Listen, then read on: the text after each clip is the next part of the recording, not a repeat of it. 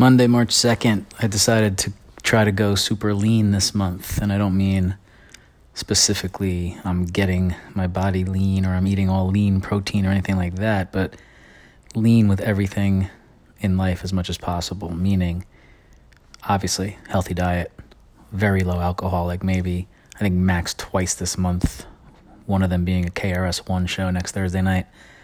Other than that, I'm not really sure as far as the drinking goes. Lean financially, deleting Uber and Lyft from my phone, not an option. Subways everywhere. And just no ordering in sushi on regular nights and no going to get smoothie bowls more than once a week. Clothing.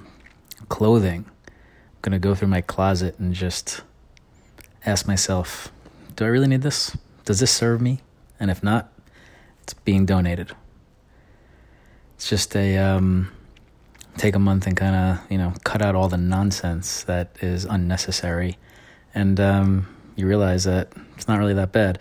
It's, I guess a play or on, the Stoicism where part of their, part of the practice of Stoic philosophy is to practice poverty. Like, take a week and wear the raggediest clothes you have and eat the cheapest meals you can find, et cetera, and then at the end, ask yourself, is this really the condition that I fear?